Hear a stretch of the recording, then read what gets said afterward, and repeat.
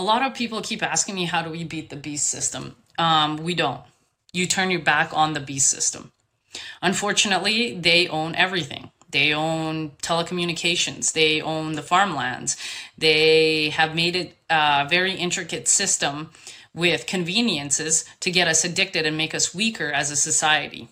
And I've been ridiculed for many years now about how I live and where I live, and that I was throwing away my education and all of that stuff. But I was preparing because I knew what was coming, and I just kept headstrong in that direction. And unfortunately, most of you don't realize, but yeah, if they come after, digital IDs for your internet, you're either going to have to give it up or you're part of the system.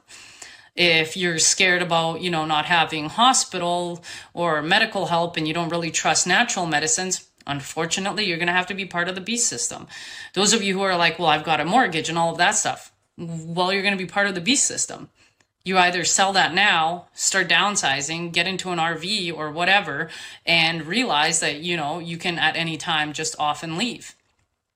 I lived in an RV voluntarily for an entire year in minus 60-degree weather just to hash out any problems.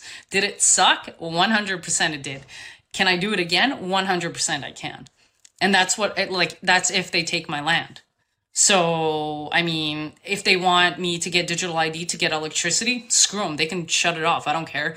I'm prepared. I've got stoves. I've got wood stoves. I know how to cut my own wood. And this is why I did what I did. Most of you are like, well, you won't be able to get away and basically get into your truck. Yes, I can. You have to look at the straw man law in order to realize that you can drive without a driver's license. You just need to know how to exit the matrix. And that's all it is. So people really need to come to terms with what's happening. Most of you are like, let's go fight them. Who are we fighting? You do realize there's like a million of them, if not more. Yeah, there's more of us, but that's if we don't comply. But if we do comply, then they have all the power. And also, if they do start shutting things off, don't complain. You know what I mean? Like if they shut off the internet for a week, just be like, yeah, okay, cool. And let's not react. That's us not complying. If they want us to get digital IDs in order to get phones, none of us get it. So we don't talk for about 3 months. That's going to hurt their pockets. Unfortunately, a lot of people won't do that. So it's basically get ready to live in a parallel society that requires a lot of hard work and basically has no conveniences. So start learning how to tend your garden, start learning a lot about how to live as if it were like, I don't know, 1800s, because we might have to go back there.